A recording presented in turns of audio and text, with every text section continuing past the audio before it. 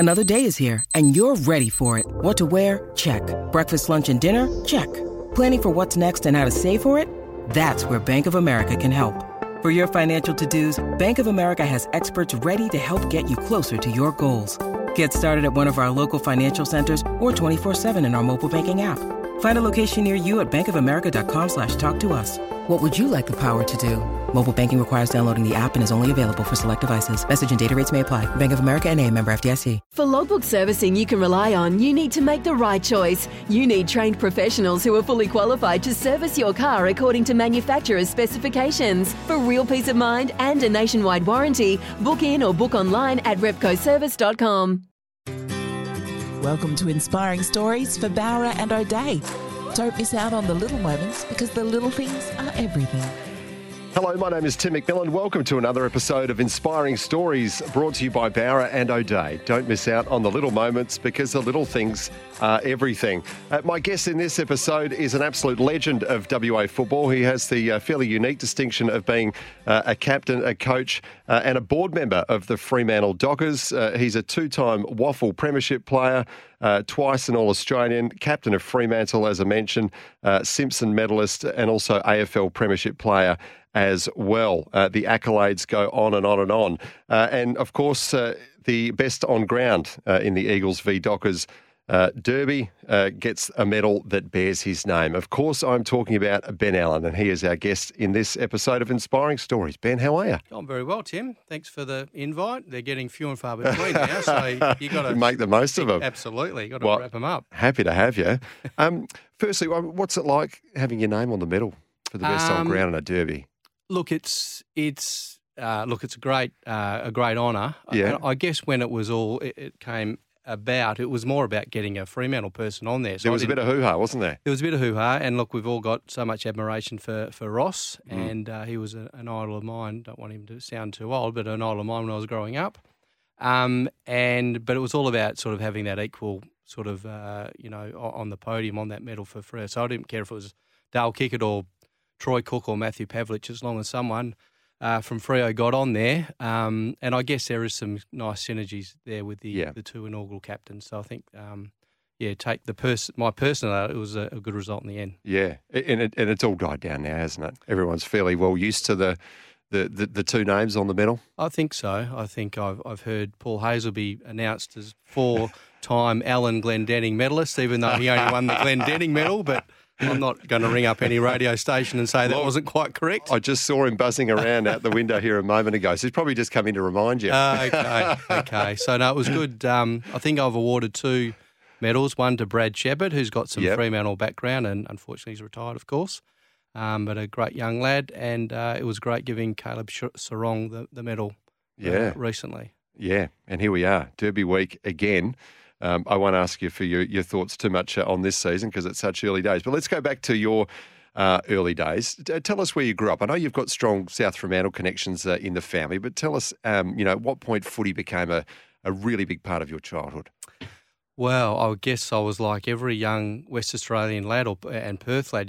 You sort of threw yourself into everything, and footy was definitely part of it. But it was more cut and dry in terms of winter and summer in those days. It was surf lifesaving and swimming and water polo in the summer and of course more footy in the winter. But I was really interested when I was really quite young. My grandfather was vice president of South Fremantle in the 70s. So probably the first Waffle Grand Final I went to was for all the South Fremantle supporters. I'm sorry for bringing it up. It was 75 and West Perth absolutely slaughtered South. So it was not a great car ride home, but followed South really early days and growing up in Claremont. So we watched lots of South early days with, Benny Vagona and Stephen Michael and Maurice Rioli, all those great players. And I must admit, when I was starting to get into development teams for Claremont in the 16s and you go up into the Colts and then you're thinking about maybe playing league, I was thinking it's going to be a bit difficult barracking for South and playing for Claremont at the same time. Yeah. So you had to make that change. Who was the player for you that you tried to emulate? When you're running around with your mates on the oval and you're trying to snap or you kick a goal like someone or take a grab like someone, who was the player that you most tried to copy? I think if you boil it down to one, I'd say Maurice Rioli. Yeah. Just because he played really well in the big games. won Norm Smith medals, did well on grand finals. South were obviously a powerhouse in the early 80s.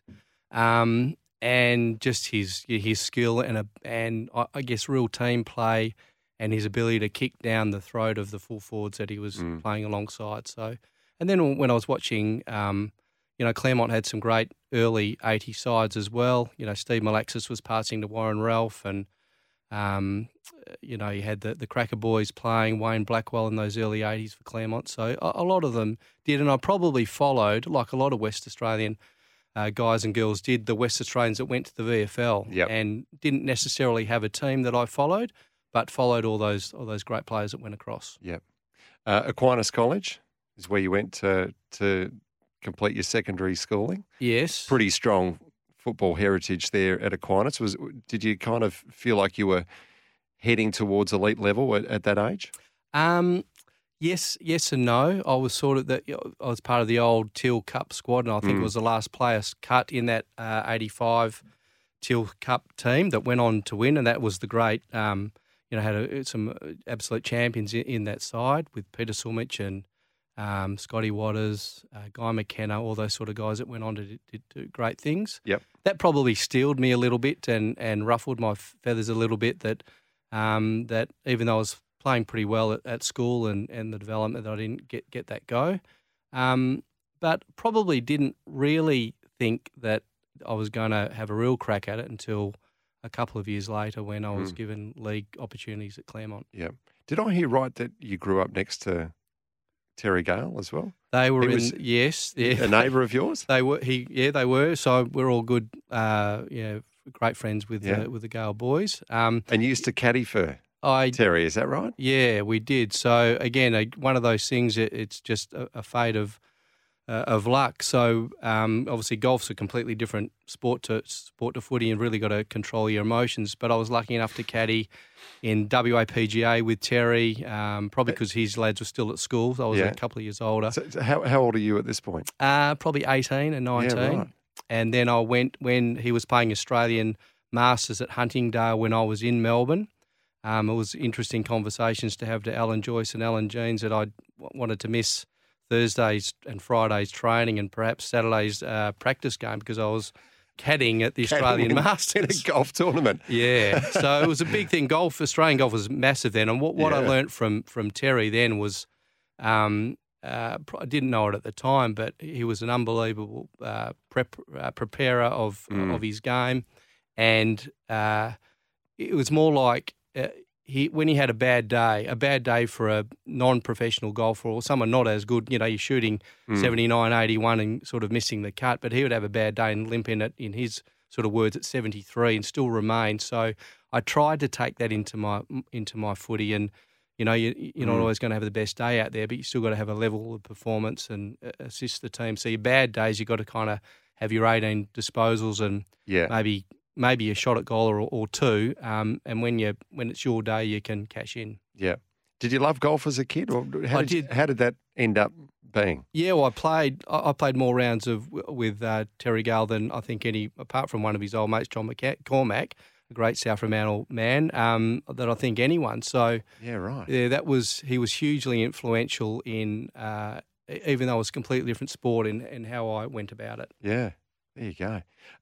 Claremont, obviously, was a natural progression. You lived in Claremont. You were playing, through your teenage years in various squads there at Claremont. But you arrived there at a pretty good time for the club, yeah, in terms of the league level. Yeah, well, it was 87 was my first. I played a year of Colts. I didn't play in the grand final. I had a few injuries at the end, but we won. And then graduated into the league squad, I guess. And Jared Neeson had just been appointed. The West Coast Eagles had just come in. So the grand...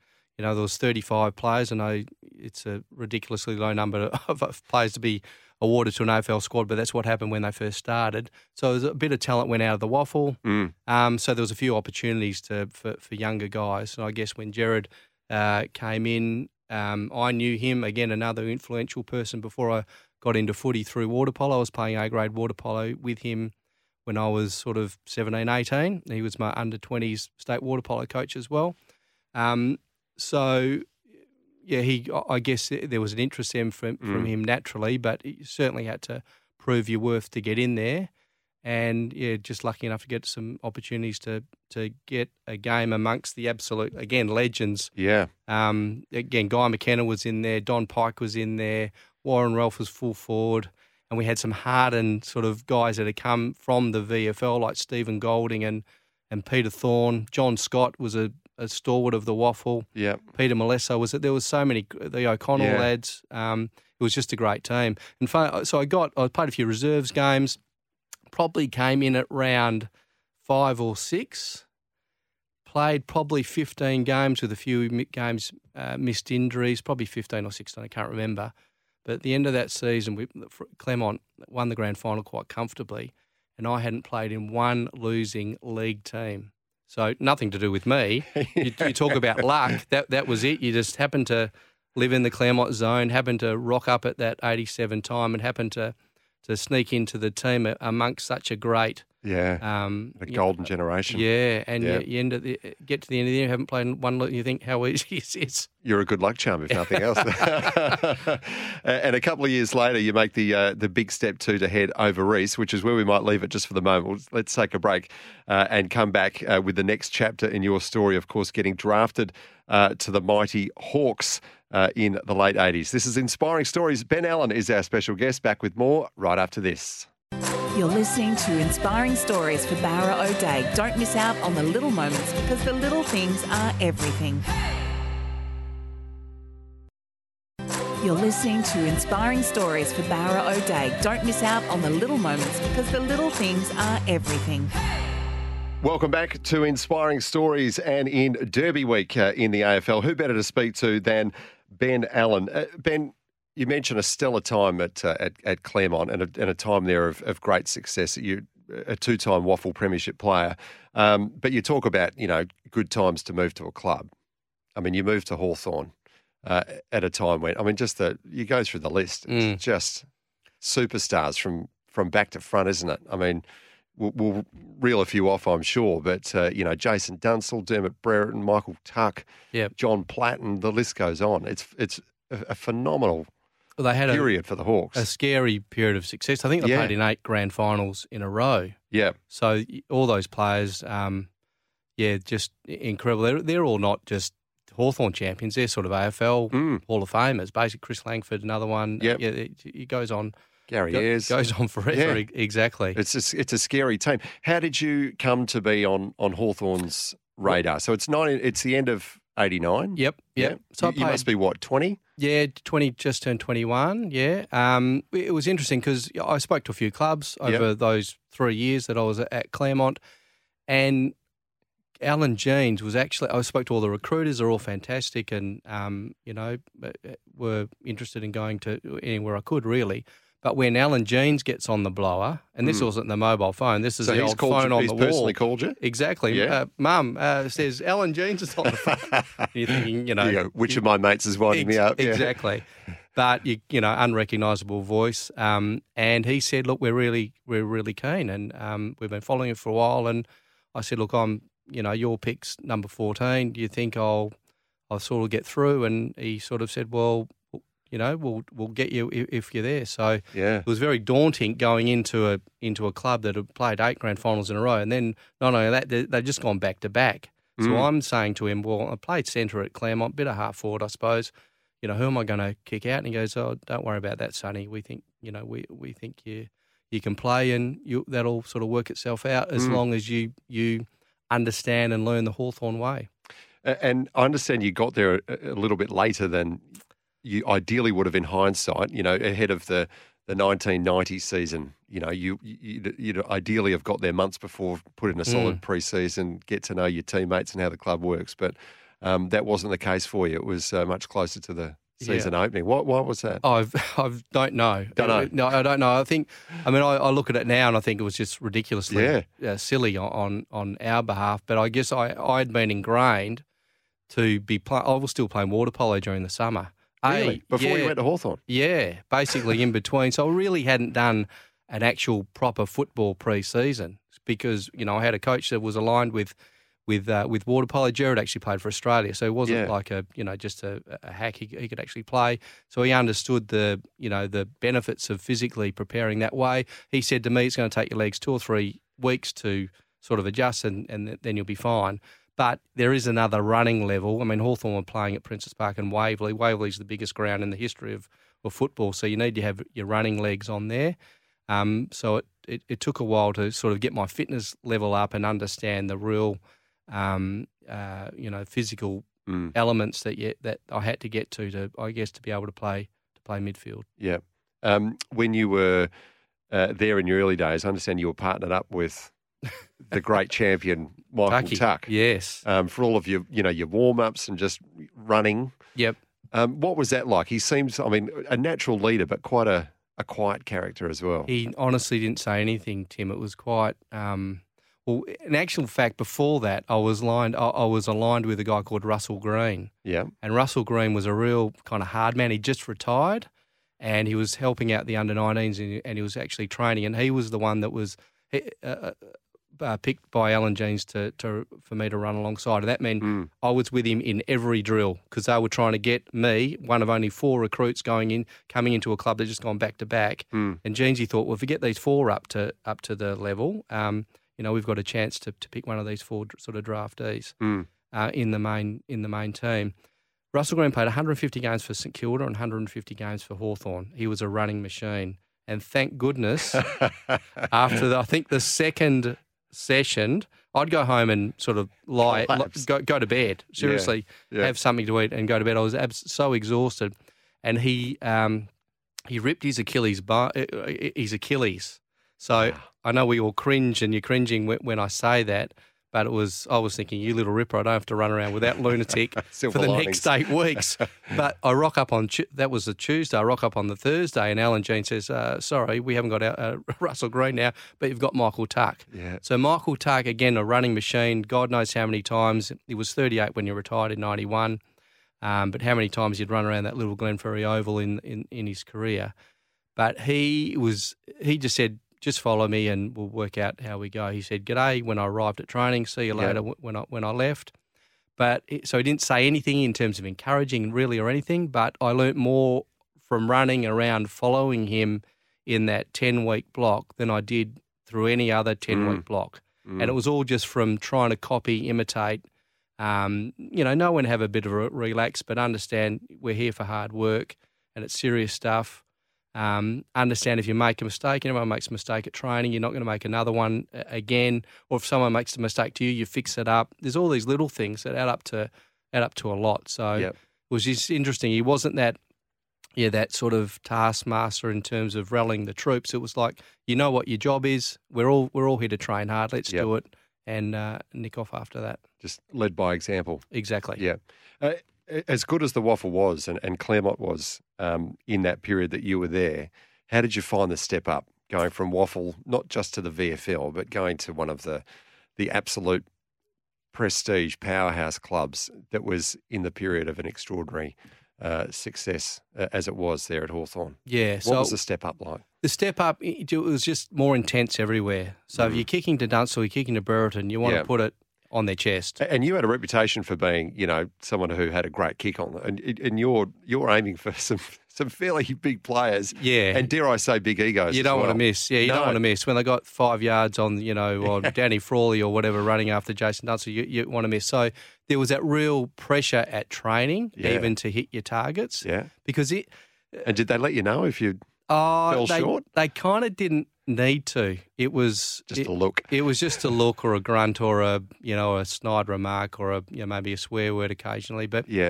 I felt for that whole pre-season as well that Alan Jeans, all he was doing was watching me. Yeah. Because remember when I mentioned his belief was he's got obviously a back-to-back premiership team.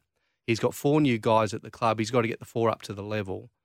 Probably two of them were probably reserves players and maybe development players, so it was really up to 1 or 2. So every training session, he was looking at me one-on-one, yelling. It was like he was coaching me one-on-one, even though there was 35 out on the track.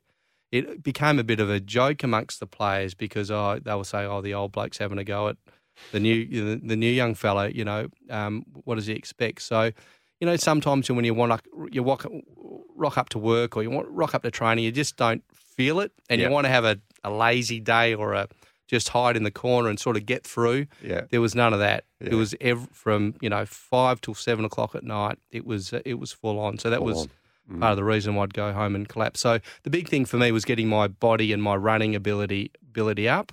Yep. I thought I had the skill level. I thought I could read the play, but in terms of the amount of running and the intense running that had to be done, I mean, I was a good burst runner, I guess, but I had to build that fitness. So that was the whole thing for me and the whole focus from when I walked in the door. Yeah. 1991, amazing year, not only your premiership year at Hawthorn, but also best and fairest at the club as well. Was that your best year of footy compared? I know you were All-Australian in a couple of years after that, but did you play your best footy, do you think, in 1991? I probably played my best, I think, in 93 or 94, I think. I guess 91, I was given specific roles coming into the team, and I started as being a bit of a run-with player and playing on great players like Greg Williams, Gary Hocking, all these great players, Mark Bairstow, and sort of getting a player to play alongside each week. By the time that the year had sort of worked itself out, I was going from that tagger to getting picked off by the opposition in the end. So that was a good transformation. That's a compliment. In such a short space of time. And I guess the thing was I never felt like it was me against Gary Hocking, because it was everyone knew that I was isolated on that player and was expected to try and quell them. Robert Harvey's another one. They're obviously fantastic and brilliant players, but I thought it was 17 onto these players. So I'd get caught out of position and Andy Collins would pick him up, or Darren Pritchard would shut them down, or Darren Jarman would do something just to help me out. So pretty handy guy to call on. Well, they all were. Andy Gow. There were so many great players, and even though they were individually brilliant players, and you're right, some of them had egos. We all have egos, some more than others, but they were very much team orientated. Yeah. And if that wasn't the case, they wouldn't be playing. I mean, the greatest player in the history of AFL is probably Gary Ablett Senior. And look, if you ask my kids, they'd say Gary Ablett Jr. is a lot better, but we have kind of had that argument. Maybe my generation say senior.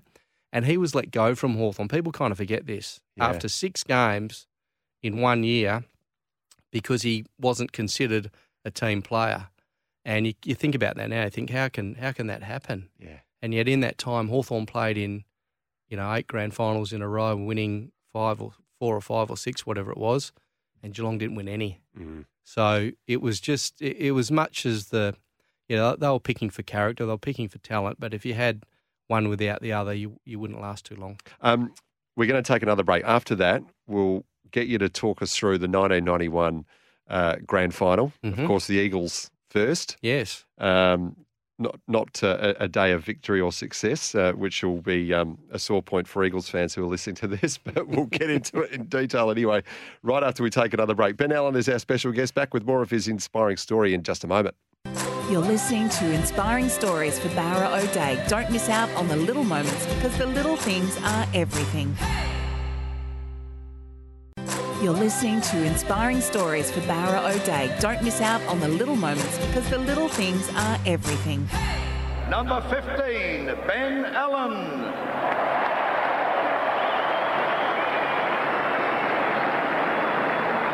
That is Ben Allen, by the way. There you go. It was an extraordinary moment, I suppose, just for you personally. But it's a classic quiz night question, isn't it? Who's the first person to receive an AFL Premiership medal in an Eagles jumper? Yeah. You might be thinking, 1992, and then go in order of the jumpers. Number Brett 1, Heady. Brett Heady. Yeah. But you'd be wrong, of course. It was Ben Allen, Hawthorn player. Yeah. But wearing an Eagles jumper to get your medal. Firstly, let's go through the day, though. I mean, how special was the day? How clearly do you remember it? Grand final day, 1991. Relatively clear. I probably remember the week leading up, and I think not that in hindsight, people have said it was made a really big thing from the Eagles' point of view. It was a big grand final, huge, obviously. Huge. Yeah. Whereas because, as I said, Hawthorn had done it so many times before. Yeah. It was a normal Tuesday. Here we go again. It was Yeah. a normal Tuesday train. The trainers got the sausages out at the end, and we all have a sausage and a bun. Thursday was exactly the same. There's obviously more people, more media. Tucky was doing interviews. Gary Ayres was doing interviews. It was just business as usual. So trained at the same venue. We were playing at Waverley, of course, which was our Hawthorn's home ground, which, in hindsight, it's a massive advantage because, again, it just helped with the familiarity with the week. We played every Saturday afternoon game basically at Waverley, so it was fine. So in terms of the week, that was just normal. And it wasn't really anything bigger for me from a West Coast point of view, even though, I was from WA, because they were just another team for me. Mentioned before that I grew up following WA lads that were playing in the VFL without necessarily having a team, so I wasn't barracking for West Coast when I was younger because they didn't exist. Yeah. I think nowadays it's a little bit different. And in actual fact, when I went to Fremantle, when those derbies started, 95, I didn't realise, I should have as a captain, that these guys grew up idolising, Craig Callaghan and all these young guys that I played with grew up idolising the West Coast Eagles, but in my case, it didn't happen. The jumper change occurred because Pikey and I were mates from when we were 8, 9, 10 years old. We played at Dalkeith Netties Junior Footy Club. And a couple of feisty moments that day too, weren't there? Not unlike him to throw out a couple of moments, but yeah, a little bit. I think I threw one stupidly at one point, gave him a free kick, and he said, "What are you doing?" I said, "I don't know. Let's just forget about it and move on." But no, we've been good mates for a long time. So it was I guess recognition from both of us that that we'd known each other forever. And I don't think it was a long time ago. We all watched the grand finals growing up. You see Jez Alenko holding the Premiership Cup with a Collingwood jumper on, but I don't think it's happened since. No, it's like the teams are kept very separate after the siren, isn't it? I mean, maybe that's by their choice, but obviously you had a personal connection with Don Pike. But, no, you don't see it, do you? I mean, the same with soccer teams as well. It used to be a real thing. They'd swap World Cups shirts and that sort of thing. Swap shirts, but no, maybe you were the last of your. I think I was the last. Time That's another trivia question. Well, and I suppose that this is a yes or no question, but have you got the jumper back? I have. I'm pretty sure it's in the Hawthorn Museum. Yeah, which is pretty crowded, mind you. Yeah. They've got a great setup at Waverley with all the a lot of memorabilia there, and as you know, there's lots of things that they can hone in on. So it's sitting over there. So Pikey had it this whole time. Yeah, we only got it. What had he done with it? Oh, I think it was like all that sort of stuff. Drawer? It was in it was on his dog, or no, I don't know. He'd looked after it. He looked after it. But, washed it? Yeah, absolutely. Yeah, no, it was all good. But and did you still have his? Yeah, so we swapped it back. Yeah. Absolutely. But it's like all those things. You don't want them tucked away in a storage unit somewhere out the back of the garage. It's rather, if they're on display at Hawthorn or somewhere else. I think there's a Dockers jumper at Optus sitting around somewhere. I'd rather them out there than. It's funny, all the old Dockers stuff. It's actually hugely popular with all the young kids. Yeah, and a couple of my young lads have said to me, "Where's all your Dockers stuff? You got the old retro tracksuit and all these fantastic." And I said, "Mate, I gave it all away. I gave it to the junior footy team I was coaching. They said they couldn't believe it. I said, "Do you know how valuable all these Dockers tracksuits and jumpers are?" Yeah. I said, "Well, mate, especially when you're the inaugural captain of the club, that's a real collector's item." Well, I did say you didn't exist when I gave them away. Yeah. So I'm sorry. That's in your defence. Yeah. How sad too that you've become retro to the kids. I know. It's scary. It's scary. I mean, that day though, every kid dreams of it. Playing footy, getting the medal put around your neck. You were still a fairly young man at that stage too, weren't you? What, 22, 3? Yeah, quite at that young. point? Yeah. In hindsight, of course, it was the only time you'd get that premiership medal. Is that the individual highlight of your career, or do you kind of rate the All-Australian inclusions as higher, or the honour of being the Dockers first captain? I mean, where does it all sort of sit in your mind? Look, they're all Hall of Fame, of course, they're as all well. pinch induction into the WA I think the Hall of Fame is like a pinch your moment. You just can't believe that it's happened. I think you probably a year ago at the time thinking in 91 that this is going to be the last one, given the Hawthorn success. It's going to, going to play finals and hopefully grand finals. But they are so rare. I think if you dig deep down as to what I'm most proud about of my career, I'd probably say playing 120 games on the trot, because that actually encompasses 5.5 years of full commitment, playing with injury, playing under duress. There's a lot of luck involved as well, but by from the start of 91 till round 6 or 7, 96, where I did hit a brick wall after that, that was probably my proudest moment, given I knew the commitment that had to get into getting that 5 years, without missing. Yeah. Let's talk about your move back home to the West to be a part of this new team called the Fremantle Dockers.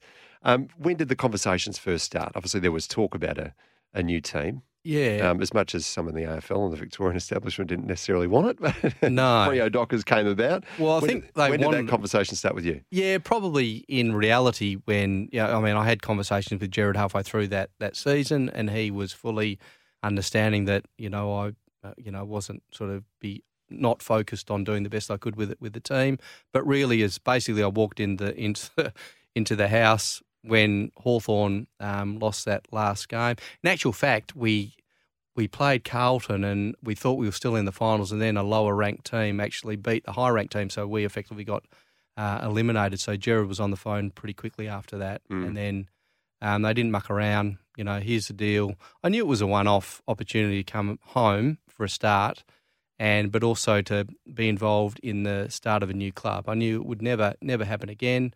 I thought I had 3 good years left in me.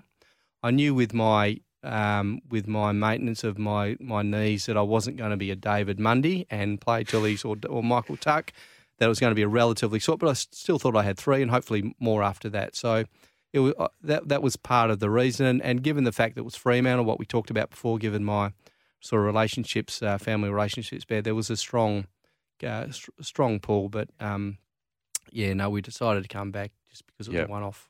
How bad were your knees when you came back here? Honestly, they were good because I was on that run of 100 games on the trot then. It was sort of a slow progression. 95, the first year I got through okay, and that 95 year, I think, talking about the career, I think I was most proud of that team, that 95 inaugural Dockers squad, of what they achieved, given it was a bunch of guys from basically the waffle, as well as some experienced guys that were hugely influential, Scotty Waters and Peter Mann and Steve O'Reilly, Spider Burton. Those guys were just fantastic to assist Johnny Hutton, assist the squad. But to win 7 games in that first year with basically no names was an incredible effort. So I was playing okay and getting through okay then. I probably wasn't doing the massive training that I wanted to do that I could do in the early 90s, but it was kind of a quarter of the way through 96 I started to have some problems. Yep.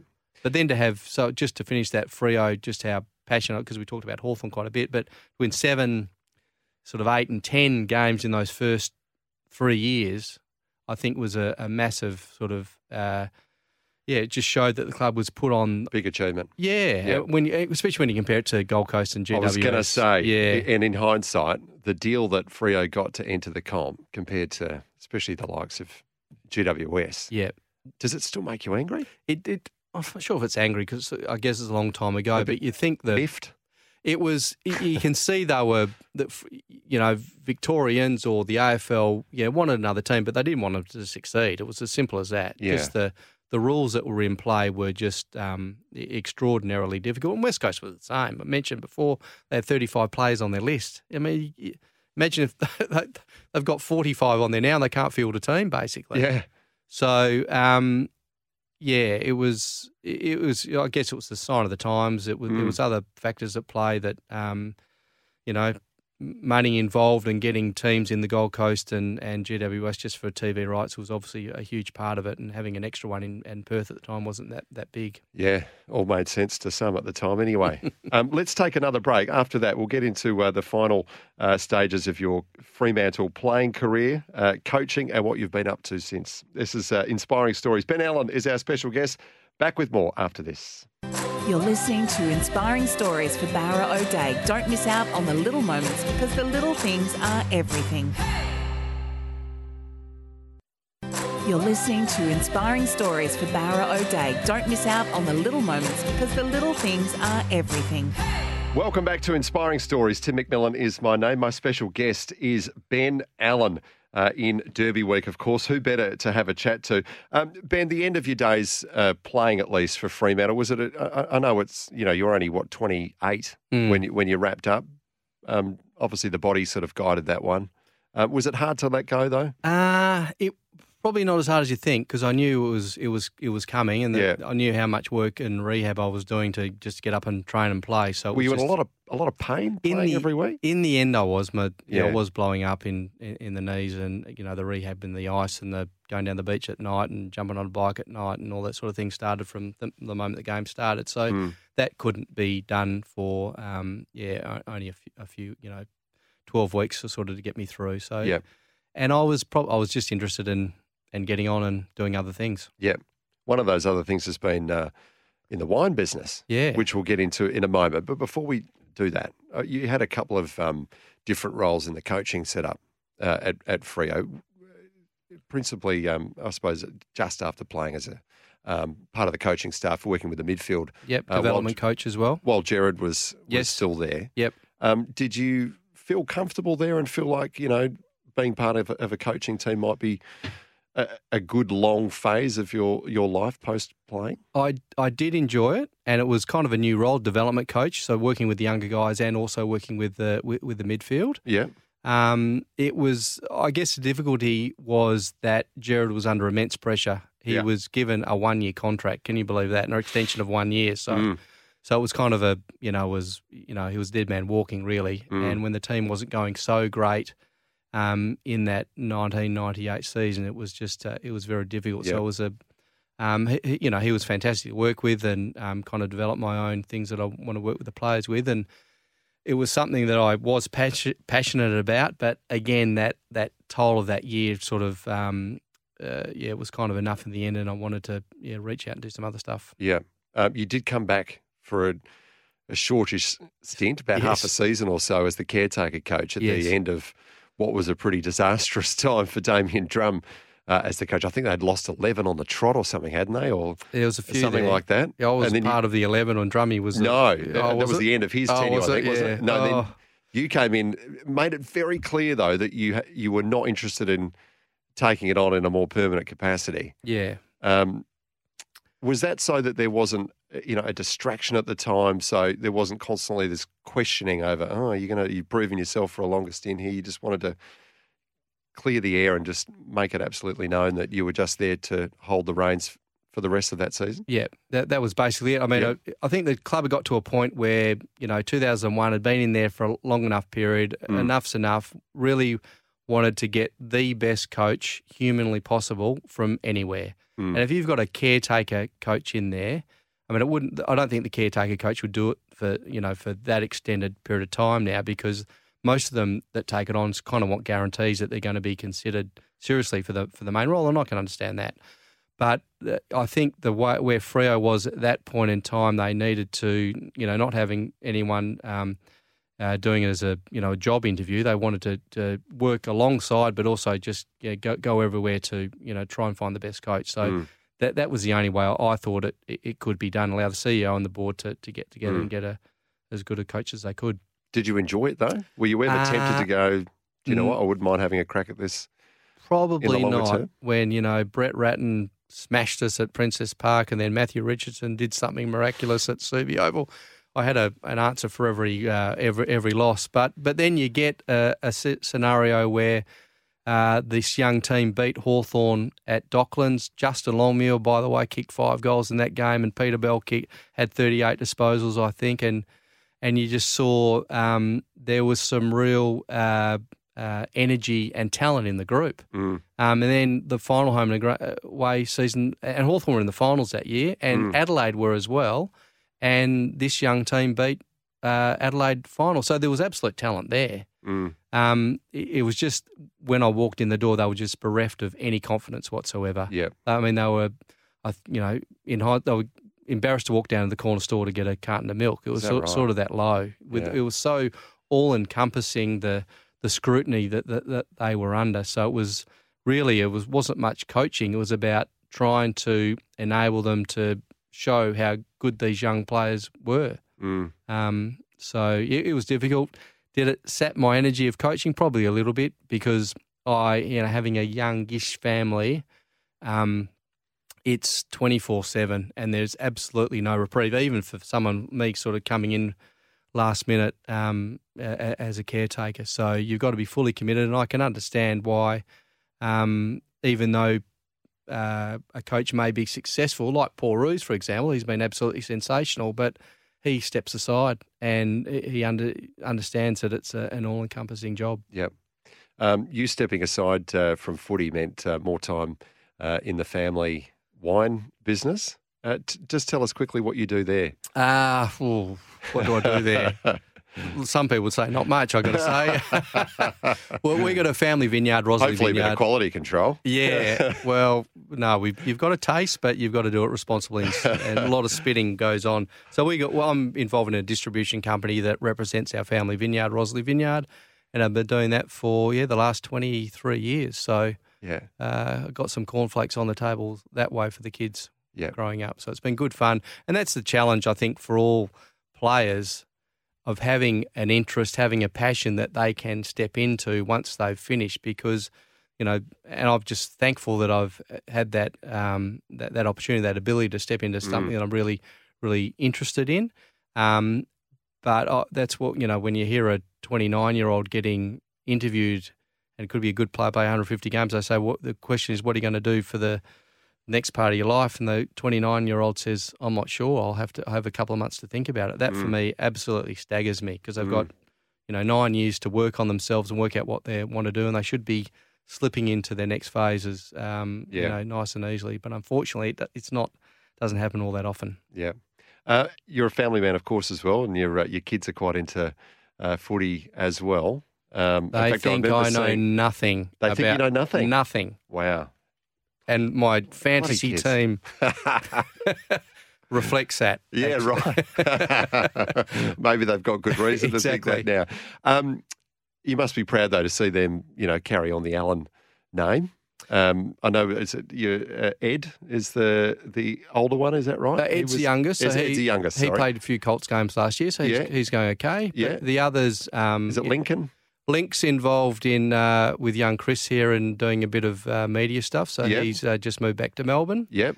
And Nick's the eldest. He's working in player management in Perth as well. Yeah. So they've got the footy bug. They have got it. And I guess that's what I've tried to instill in that footy is there is the playing part, but there are so many more elements to the game. There's media, there's doctors, there's physios, there's trainers, there's it is an industry amongst itself, and we all can't be out on the field, but you can still have an interest in what is a great game. So, I actually first heard that Kevin Sheedy talk about that when he came over a couple of times for the Ben Allen footy camps that we used to run, and he used to talk about that. Had these 8 to 13-year-olds enthralled for an hour, and most of it was about how you can get a job in the footy industry. So I've tried to pinch. It wasn't my idea. I plagiarised Kevin Sheedy from 25 years ago. But not a bad person to take from. Yeah. Well, it sounds like the kids have listened, so that's a win. They're enjoying themselves. Yeah. Ben, just finally, the Dockers for 2022. Good season. Yeah, I think we're confident. We're really. I think JL's got everyone on board, which is fantastic. And I think for me, they are playing a more team-orientated game. So I think we've got an exciting year ahead. Very good. Thank you so much for coming in and sharing your story. Thanks, Tim. I've enjoyed it, mate. Good on you. You've been listening to Inspiring Stories here on 882 6PR. Don't miss out on the little moments because the little things are everything. We look forward to you joining us next time as we unearth another inspiring story. You're listening to Inspiring Stories for Barra O'Day. Don't miss out on the little moments because the little things are everything. When making the double chicken deluxe at Macca's, we wanted to improve on the perfect combo of tender Aussie chicken with cheese, tomato and aioli. So, we doubled it. Chicken and Macca's, together and loving it. Ba-da-ba-ba-ba. Available after 10:30 a.m. for a limited time only.